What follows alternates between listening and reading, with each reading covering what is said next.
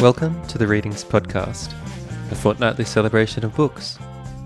In today's episode, Mark Rubbo in conversation with novelist Colm Tóibín.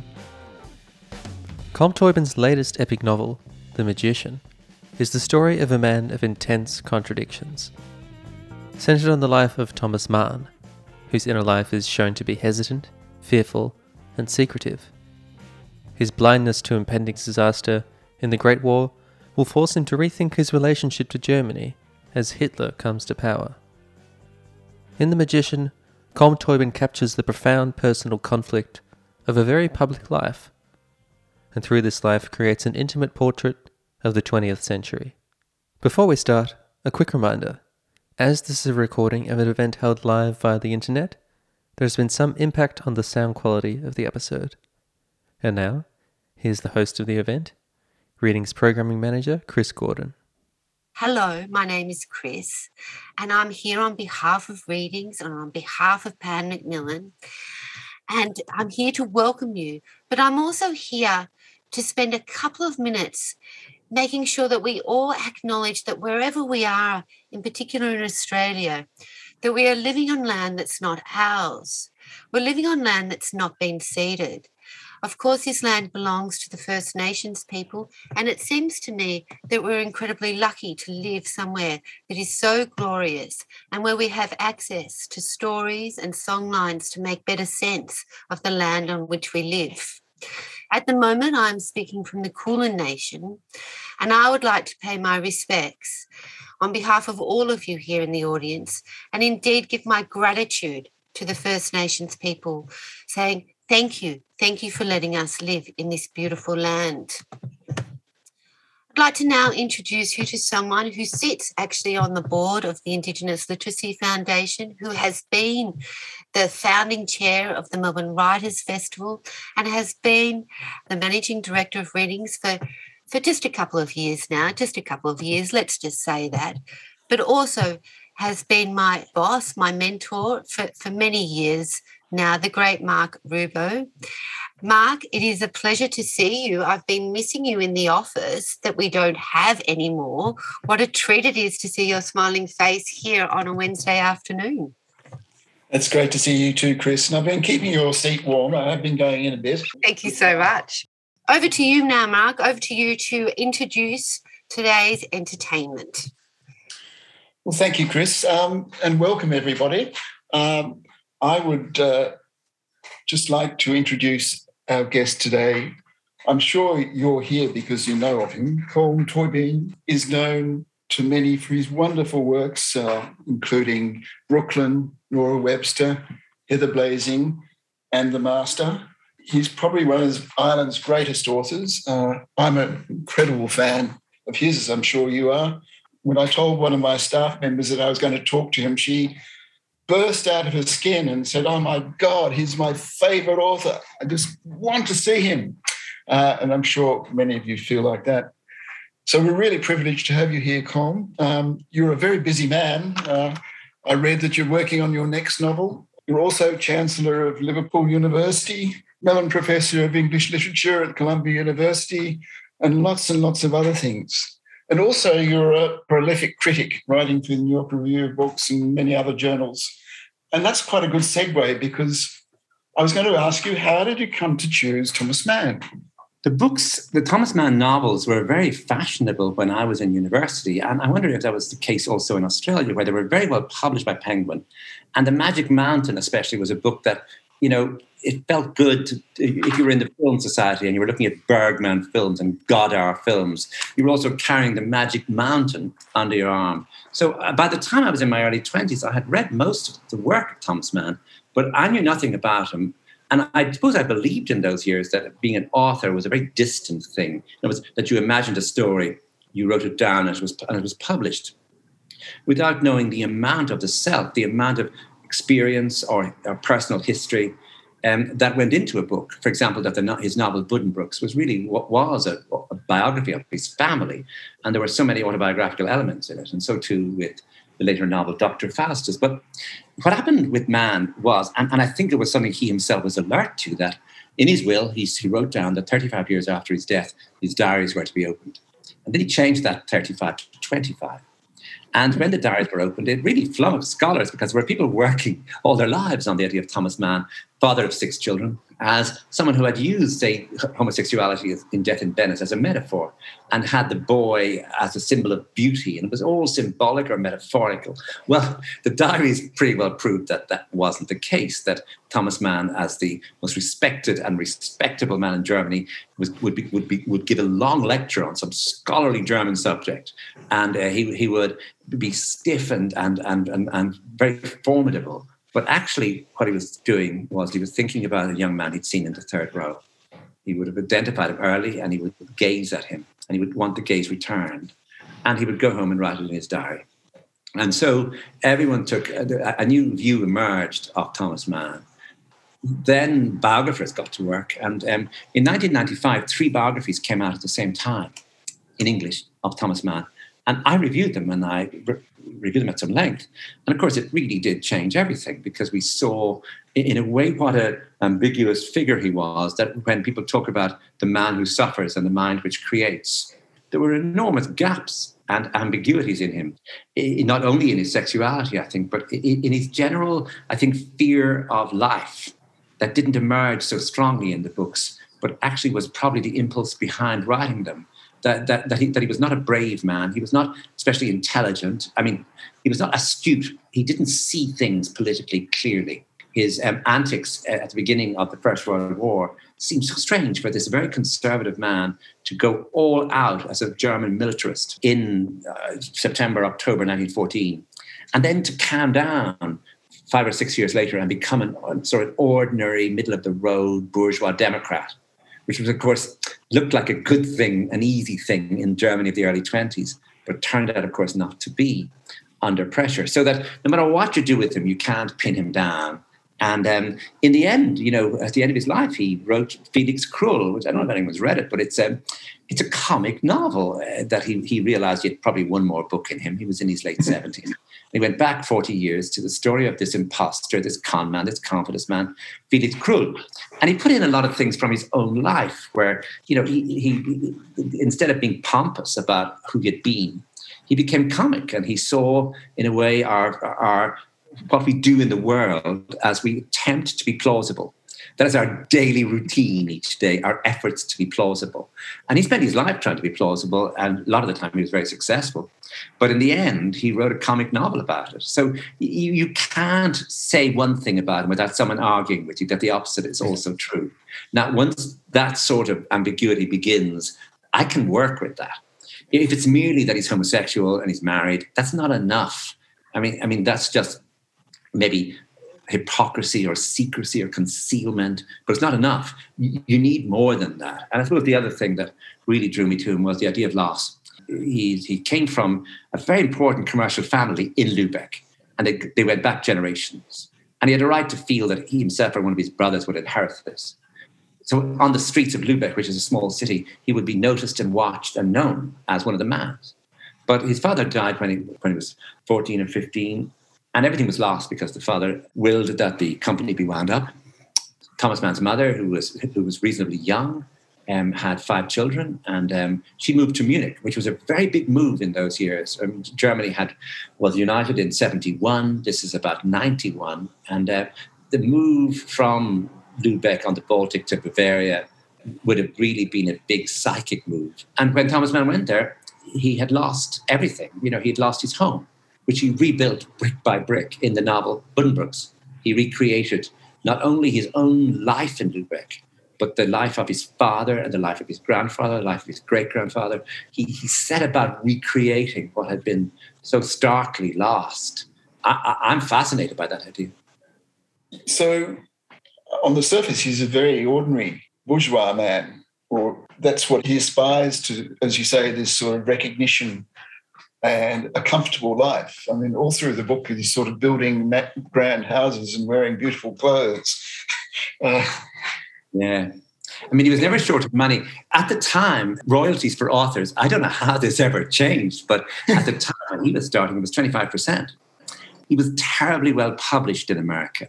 He was the only German writer that anyone was reading, but every household of a certain sort in America had Thomas Mann's books. That was very important. I think the second thing that made me really interested in him was also a book. First of all, his diaries, but his wife, in her 90s, dictated her memoirs, a book called Unwritten Memories. And it's a beautiful book. It shows just how wry, how ironic, how astute, how clever, and how self-deprecating and witty she was. And she just says in the book, yes, we were in Venice in 1911. And yes, Tommy could not stop looking at this boy. That happened, all right. He didn't follow him in the streets. That he didn't do. But all the rest happened. And she was really from a fascinating background. There were assimilated Jews living in Munich. Her father was a mathematician, professor, but he was tremendously rich, having inherited railway shares from his own father. And he was a great supporter of Wagner. She was the only daughter. She was one of the first German women ever to go to university, where she was studying science. And they were great bohemians. And Thomas Mann's wife's Katia, her brother studied with Mahler. And so the house was filled with that sort of culture, that Thomas Mann was still a provincial, even though he had published Buddenbrooks, even though he was a published author. He was still from Lübeck. He had not been brought up in a house where there were big parties and composers like Mahler. It was not his world. When she married him, it seemed to me that she had no real illusions about him. And she had 6 children with him. And I think she's always ahead of him politically. For example, in the First World War, she doesn't feel this patriotic, militaristic sentiment. I mean, she just doesn't have them. She's always more rational than him. And when you say about him being, conservative, ordinary, bourgeois. So in 1933, they're outside Germany. They're in Switzerland. The children warn them not to come back in. And it's pretty clear now that they're going to lose everything. They have 2 beautiful houses in Germany, and they have a lot of money in the bank. And his diaries are in a safe in the house. And I think it's pretty clear to her that they will never get back again, that it's over. That the life as Germans in Germany is over. But also, Thomas Mann will not denounce Hitler because he wants his books still to be on sale in Germany. His books are not burned in the big fire. His brother's books, Heinrich's books, are burned in that, but Thomas's are not. He holds out for 3 years until 36 before denouncing Hitler, which is a very long time considering what was going on within Germany. And he does so really as a result of pressure from his wife. And I think that right through, she's ahead of him in seeing what's coming, in seeing what's possible, in just being generally astute about life. He's not like that. And so it becomes a very successful marriage, despite the fact of his homosexuality. And that's a fascinating idea, that this pair used their intelligence, and became, I think, devoted to each other. There are moments of friction, but there are moments where she sees something that he doesn't see. So in a way, he's in his study imagining things all day, but he's not. He's, as you say, he's ordinary. I mean, it's interesting how he becomes very dependent on her, doesn't he? Interesting how he seeks her out. He's attracted because he hears about this family, and she has a brother, Klaus, the darlings of Bohemian Munich.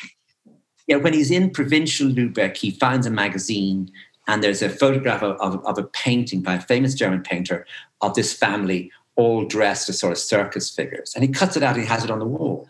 So when he goes to Munich, he actually sees these people at concerts, and he realizes who they are. These are the people from the cutout. And that girl is the girl. So he had looked at them, he had studied them. So it is that idea that he was moving into a fiction that he had created in moving in with his family. But of course, he found them, and they were way ahead of him, in terms of wit and in terms of culture. So he was really quite glad always when they left him and Katia to their own devices. He found her twin brother particularly difficult to deal with because he was always laughing at him. What do you think attracted Katia to this sort of provincial young man? He had published Buddenbrooks, hadn't he? When he had published Buddenbrooks, and years later, her daughter asks her, "Why did you marry him?" And she says, "Well, he was the least preposterous of all young men that I saw in that time." And she was really sardonic. And so, the idea of young men paying attention to her because she was so rich, of course, and so clever. But he was ahead of them all because he had published Buddenbrooks when he was 26. And Buddenbrooks was becoming a famous book. So that idea that she was attracted to him by his fame, by his early fame. Yeah. Also, she says to her daughter, my father, her own father, was a tremendous philanderer as he was. And he couldn't stop himself. And, at least I've not had that problem with your father. He didn't spend any time. There's no evidence whatsoever that he ever looked at another woman in all the years of their marriage. He looked in another direction, but also he was very, very careful. He did not humiliate her in public or in private. And obviously he was judicious, and he did a lot of gazing, so that they made some sort of pact early in the marriage that she understood where his desires lay, and he understood that as a good bourgeois husband, he would have to not humiliate her, which he didn't do. As you say, he did a lot of gazing. He didn't do much doing in the homosexual with his relationships. Very little, but there is an extraordinary episode, really extraordinary, where they go on a holidays in 1927. Now, by that time, he's 52, and he has 6 children. They meet this boy called Klaus Hauser, who's in this island in the Baltic, is also on holidays with his family. He's about 17. And Thomas Mann does really fall in love with him, and manages, whatever happens, the boy comes back to Munich with the Manns and stays with the family in the house. And in diary entries, Thomas Mann talks about kissing him. He doesn't talk about anything more than that. But nonetheless, it's a most extraordinary idea. And part of the idea is that after the First World War, Germany was divided in two, as we know, but one half, there were not just Democrats. They wanted to stop bossing everyone around. They wanted to stop making rules. If they had children, the children could do what they liked. Thomas Mann's children did as they pleased. They took over. They made the rules. And similarly, this boy says to Thomas Mann, my parents have never once told me what to do, because my father was in the war and he was ordered around every day. And once I was born, they were bringing me up. They said, no more rules. And so, we have a new sort of Germany emerging that everyone thinks is going to dominate, without realizing that the other half of Germany feels the opposite way, and are actually going to prevail. And so that the novel is there's a sort of a dark element that's emerging. But in the meantime, the Manns are having a whale of a time because they're not damaged by inflation. His books are selling in America. He gets dollars. So that the inflation that ruins his mother's life, ruins his sister's life, and really ruins everyone's life who has a pension or any sort of fixed amount of money or savings, the inflation ruins them. The Manns actually, and he wonders one night that they go to the opera. They're always at the opera, and their chauffeur is waiting for them. They're at that level of wealth. And the chauffeur will have her fur coat and his whatever he's wearing. And their very grand car will be outside. But he wonders on one of those nights. There was always a resentful crowd watching them coming out of the opera. And indeed going in, looking for cheap tickets. And a crowd gathered all around because this was where the wealthy were. And he wondered if one of those nights that Adolf Hitler would not have been there trying to get a cheap ticket or just watching these people. Of course, a good number of whom would have been Jewish. Not all by any means, but nonetheless, he would have associated it with that idea of something from which he was totally excluded. And Mann does wonder about that, and wonders later, how come he was stirred up by the same music as Hitler? How come they both loved the music of Wagner? Not just loved, but found it stirring and unsettling, and it became a serious part of their formation, both of them. How come? Well, you talk about his feelings for German culture and the German identity, and he's passionate. That he, as the First World War is breaking out, he's back in Munich and he's in his study and he realizes that all these German books, all the poets, all the philosophers, and in his other room he has he has records by all the great German composers, and that all of this idea of somehow that Germany has a culture. All France has is a civilization. And he makes this stupid distinction. And Germany is surrounded by her enemies, Russia, for example, or France, and that Germany means something, that the roots in Germany are sort of roots about yearning and striving and soul and spirit, and these things matter, and the culmination of this may be the music of Wagner. So he's having these thoughts, and these thoughts are so far away from his brother, his older brother, who's cosmopolitan, who's almost a pacifist, who says there's no victory in war, they're just the dead. So he brings that with him to America. So he actually says at one point in America, and he means it, "Wherever I am, Germany is." In other words, that he believed that the language was the fundamental thing, and he carried the language with him to America, and he wrote in the language. He felt that while Germany itself, the country and its people, were dead spiritually, he had carried something valuable out of the country and brought it to California and had it in his study and worked with it every day. But I think he never stopped feeling that somehow that Germany's destiny could be corrected, and that he, in his writing, would be an important element in making that happen. In America, he was taken terribly seriously. And in a way, this is where the real problems start, because, Roosevelt likes him enormously and thinks that he can work with him, meaning that Thomas Mann is a German for the future, that he represents German culture in the past, but he believes in democracy. He is an implacable enemy of Hitler.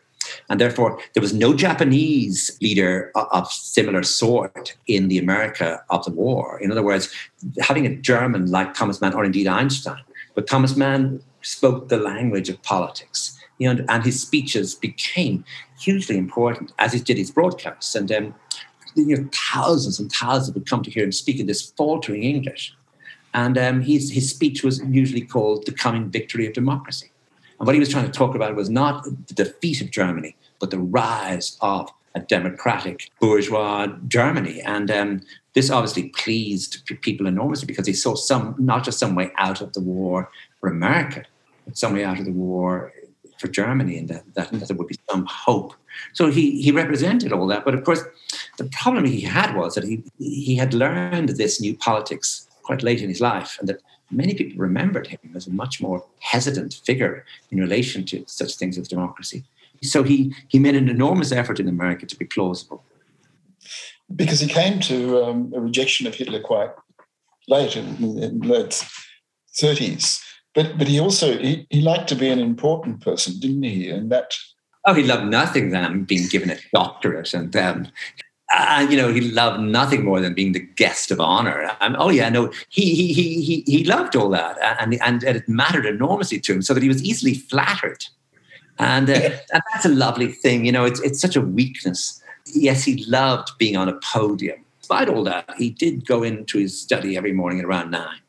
Yeah. And he was not be disturbed until lunchtime. And that was throughout his life. And he worked every morning. And if you do that over a lifetime, you end up producing a library of books and many, many speeches. And the household revolved around the fact that the magician was in his study and no one was to disturb him. And then he would emerge. Now, the problem with him emerging is that he emerged, especially after the First World War, he emerges with these growing children who are so opinionated, who are so troublesome. He has a daughter called Erica, who eventually married W.H. Auden, got an English passport, but she's lesbian. She's being photographed all the time. She's either writing for magazines or magazines are writing about her. She's driving a fast car. She's got a new girlfriend. She just has to get married suddenly for no reason. Then she gets divorced for no reason.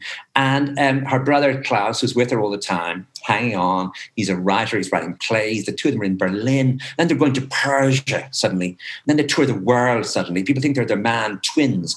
And of course, the minute they come home, they want money. They always want money. He's always funding them all.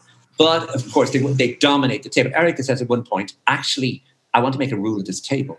Anyone who speaks can be interrupted immediately. And her mother says, does that stretch to you? And she says, no, not at all. And one day her sister is crying and she says, this is not a time for tears. And her sister says, who decides? I do. So she was tremendously bossy, and she smoked, and her brother took drugs, and they were, you can just imagine if you were a National Socialist and you want order and you want some, these two really were red rags to the National Socialists, and they just did whatever they liked, and they became more famous than their father. He had to, when every time he came out of his study, he had to deal not only with these two, but a sardonic third son called Golo. And Golo was very clever, and Golo warned him more than the others did about Hitler. Golo saw it coming because he kept reading newspapers. He kept cutting things out. And so Golo was the one who saw more than his father did. If I were giving advice to a novelist, you always say, do you have advice to give to a young? Yes, I do. Never, ever write a novel with 6 children. It is a nightmare trying to keep, it's like keeping cats at a crossroads because, you can do the older ones, but then there are 3 more called Monica, Elizabeth, and Michael. And you have to keep them in play in each chapter. They have to do something or say something. But if it looks imposed or not organic, then the reader will go, oh, yeah, I know why you're putting this in, just, for the sake of it. But then if you don't put them in, you lose them. And by the time you bring them in again, people say, who was Monica? That's right. Technically, you have to do this. But if you do it, you end up that the family, Katya, his wife, his 6 children, his brother Heinrich, end up taking up a lot of space in the book. There's an element that he himself, as a sort of ghost in the book, that he comes into a room, but he never makes any noise. He doesn't speak much in the book. He's always watching. And all the noise is being made by everyone else. He tends not to make noise. He's quiet-spoken, he's watchful, and he's often silent. But his children are sure not silent. I mean, when there's an extraordinary thing occurs after the First World War, I think called the Munich Revolution. And there's a very good book about it called Dreamers.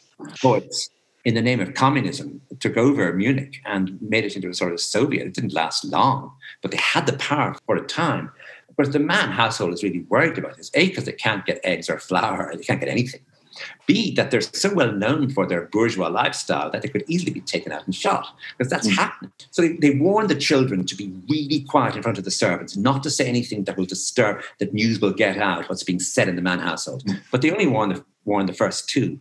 They forget that Golo can hear everything. Even though he's just coming into his teens, he starts to go around the house shouting, we're all going to be shot. We're all going to be shot. And this is great for me because suddenly I brought Golo into the picture. So everyone starts paying attention to him. I mean, the big project for Thomas Mann after, I suppose, 1938 is to get all of them out of Germany and out of Europe. Because, of course, they will be targeted as his children.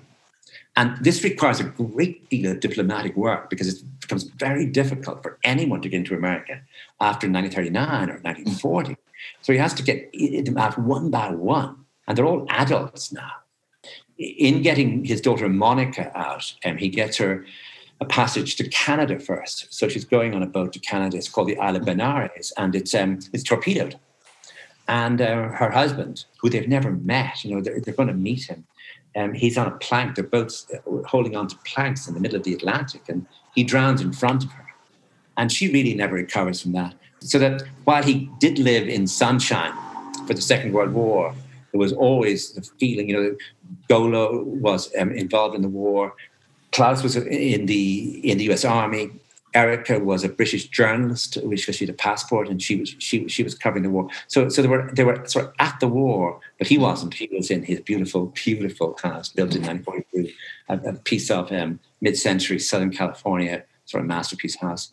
And but the worry was always there. His brother Heinrich had left his first wife and his daughter behind. And his first wife was in terrorism concentration camp for the whole war, and her health was completely destroyed. She died soon after that. His children didn't have a very high regard for him, or they said he was a terrible father.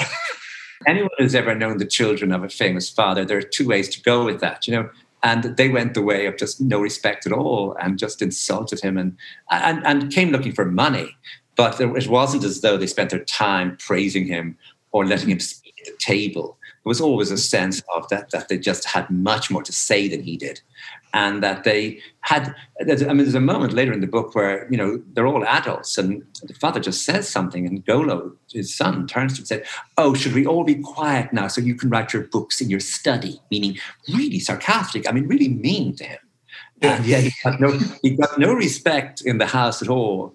And that was another aspect of a sort of ambiguity, where he got so much respect in the world. But when they came in his own door, he was open to every form of insult from these brats, from these children who just had, and he wondered, what do we do to make these children so like this? And she says, well, maybe, quite a lot. Maybe we actually did make them. Maybe it was us. He then ends up in California. And there's a very good book on this by Evelyn Dures. It's called House of Exile. And describing Thomas Mann's brother Heinrich and his wife, Nellie, who had been a barmaid. What happens is that all of the exiles, German exiles, go and live in Los Angeles. Hollywood is part of the reason. Good weather, cheap housing, and also a lot of foreigners are there. But anyway, they all end up there. And of course, any group like that will end up in a place like that, it's a sort of a enclosed circle, and they all begin to bicker and fight, and amazing feuds break out between Brecht, who's left-wing, Thomas Mann, who's right-wing. And they blame Thomas Mann for everything because, of course, his house is the biggest house. He goes to the White House to stay overnight. He doesn't seem to have any particular problems. Whereas, of course, some of the German exiles are completely broke. And also others have been removed from their natural hinterland as writers, including his brother Heinrich, who's not well translated in America. So, and of course, he sets his sights on the most severe-looking German imaginable, called Arnold Schoenberg, who's living, if you can believe it, in California. He looks like someone, and his music indeed is like someone whose sunshine has never entered into any aspect of his spirit. Like he was a complete northern figure with that sort of, like he looked like someone who was going to come in to teach you Latin at any moment. And so Mann begins to think about him and eventually writes a novel I think, which is one of his masterpieces, called Dr. Faustus, which deals with a German composer of the early 20th century who creates a revolution in the way music is composed, which Schoenberg had indeed done. But he also makes him syphilitic and is in league with the devil, and he may even be homosexual. But someone actually put all the offending passages onto a dictaphone as he gets to hear them. And he's actually appalled, and his being appalled is helped enormously by the widow of Gustav Mahler, who's called Alma Mahler.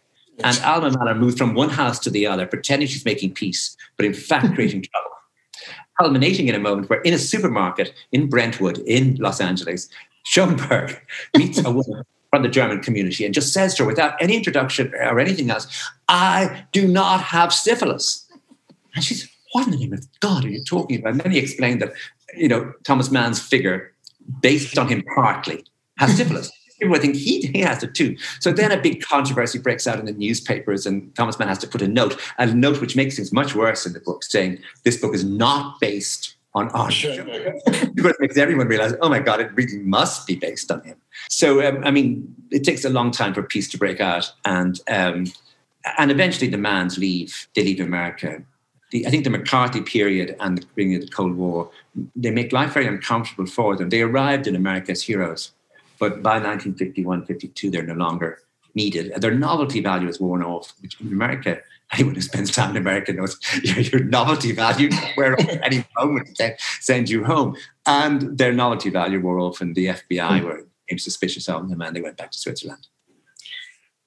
I was interested, particularly in the creative process, that where you describe Mann gets an idea for a book, and it's as though it just pops into his brain. It was more that he goes up to see his wife, who's in Davos, and she has tuberculosis, and he goes to visit her, and he gets X-rayed. And I think it's like almost if you're a novelist and you see something absolutely brand new. I think, like, for example, Kazuo Ishiguro, having seen her robot, immediately thinking, that's a novel. You can write a novel about a robot, and it will be a new, fresh way of approaching material in the novel.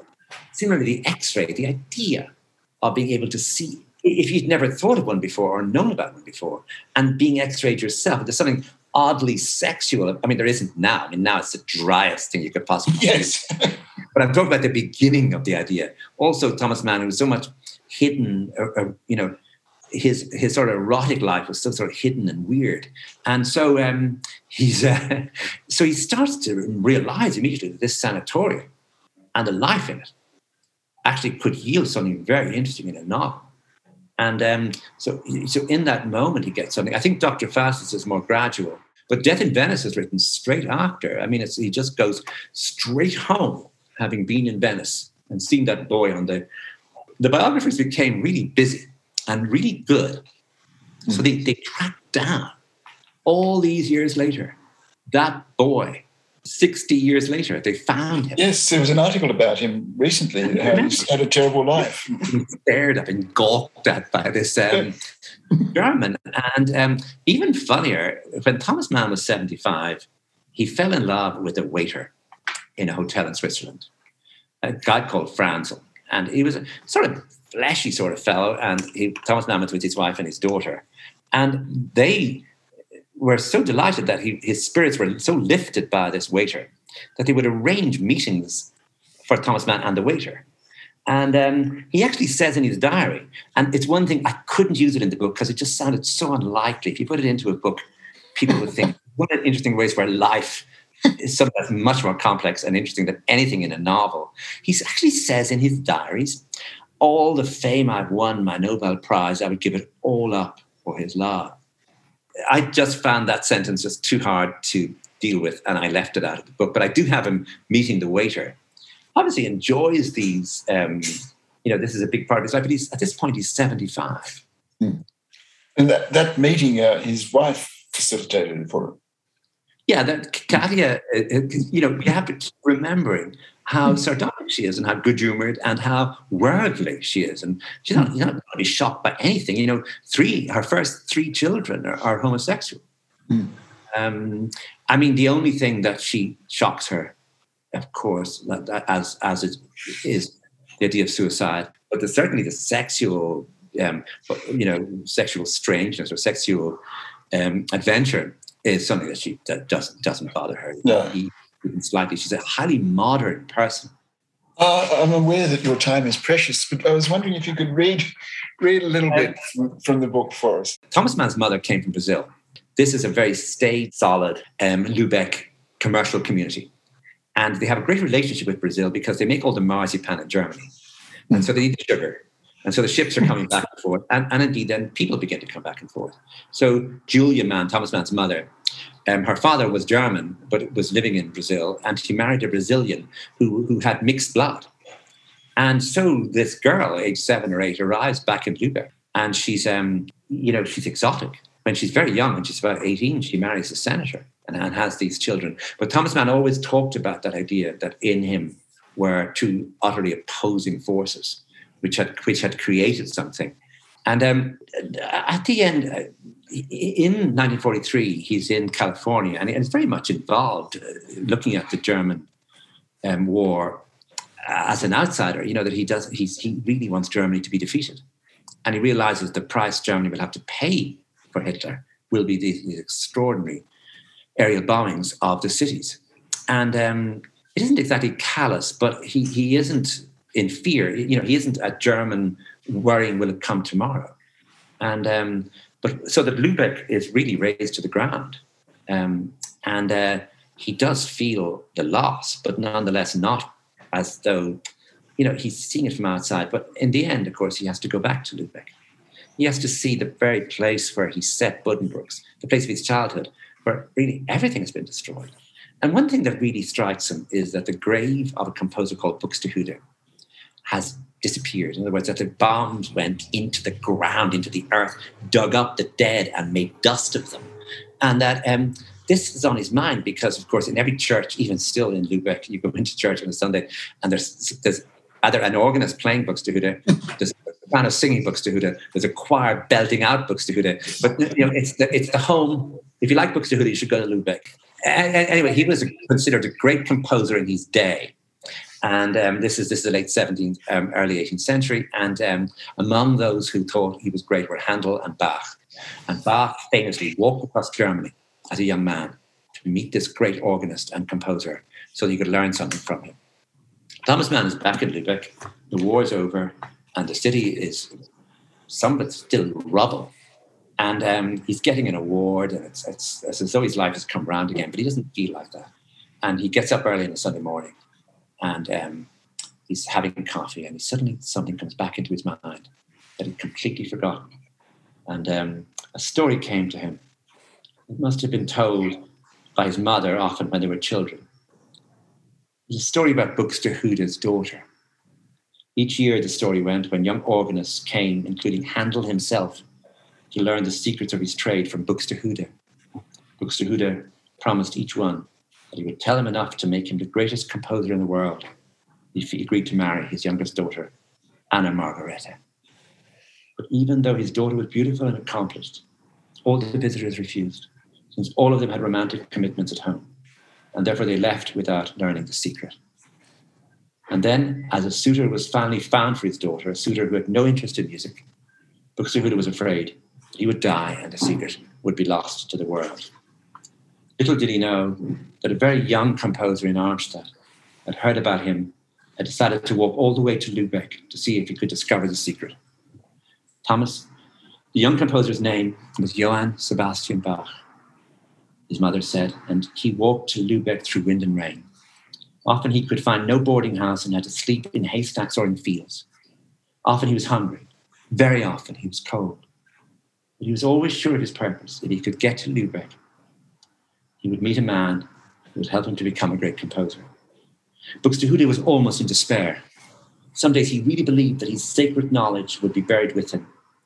On other days in his heart, he knew that someone would come, and he dreamed that he would recognize the man immediately. And he would take him to the church, and he would share his secrets with him. How would he recognize the man? Thomas asked. The man would have a light in his eyes, his mother said, or something special in his voice. But how could he be sure? Wait, his mother said. He's still on his journey, and he's worried. And every day the walk seems longer. Bach has told the man he works for that he will be away only a short time. He does not realize how far Lübeck is. But he does not turn back. He walks on, asking all the time how far Lübeck is. But it is so far that some people he meets have never even heard of Lübeck, and advise him to turn back. But he's determined not to. Eventually, when he reaches Lüneburg, he's told that he's not far from Lübeck. And the fame of Buxtehude has spread to there. But because of all his time on the road, poor Bach, normally so handsome, now looks like a tramp. He knows that Buxtehude will never receive a man as badly dressed as he is. He's lucky. A woman in Lüneburg, when she learns of Bach's plight, offers to lend him the clothes. She has seen the light in him. And so Bach arrives in Lübeck. When he asks for Buxtehude, he's told that he will be in the Marienkirche, practicing the organ. And as soon as Bach steps into the church, Buxtehude senses that he's no longer alone. He stops playing and looks down from the gallery and sees Bach. And behind him, he sees the light. The light Bach has carried with him all the way, something glowing in his spirit. And he knows that this is the man to whom he can tell the secret. But what is the secret? Thomas asked. If I tell you, his mother said, will you promise to go to bed? Yes. It is called beauty. His mother said, the secret is called beauty. He told him not to be afraid to put beauty into his music. And then for weeks and weeks and weeks, Buxtehude showed him how to do that. Did Bach ever give the woman back the clothes? Thomas asked. Yes, he did. On his way home. And on her piano, he played music for her that she thought came from heaven. Some windows, Thomas is in Lübeck. Some windows Thomas saw in the old family house, the house of Buddenbrooks, were boarded up. The mayor had promised that the whole building would soon be restored. Lübeck, it appeared, was proud of it now, the house that had given life to a book. Thomas, as he stood in front of it, wished he could ask one of the others, his siblings, Heinrich, Carla, Lula, Victor, if they too remembered the story about Buxtehude and Bach. It did not come into his mind for years. Thank you. Thank you so much, Colm. It's been a great pleasure talking to you, and an absolute pleasure to read that book. It's so enlightening. It reads like a thriller at times. It's engrossing. It's fascinating. Think about lots of things. I even listened to Buxtehude last night, and I have to confess I haven't read Thomas Mann, so I'm going to. And I'm sure people attending today, they've got a great treat for them in store if they haven't read The Magician. It's a wonderful book, and congratulations. Thank you very much, Mark. And thank you, Christine. Thank you so much to all of you that joined us. I hope that we see you again. Hey, thank you. Thank you. You can stream previous episodes of the Readings podcast on our website, where you'll also find all kinds of bookish recommendations and plenty of great books, music, film, and TV. You can also sign up to e-news or to receive our free monthly print newsletter, The Readings Monthly. Production for this podcast was by me, Nick O'Callaghan. The show's music is by Tom Hoskins. All of our podcasts are recorded and produced on the lands of the Kulin Nation. We respectfully acknowledge the traditional owners of this land and that sovereignty was never ceded.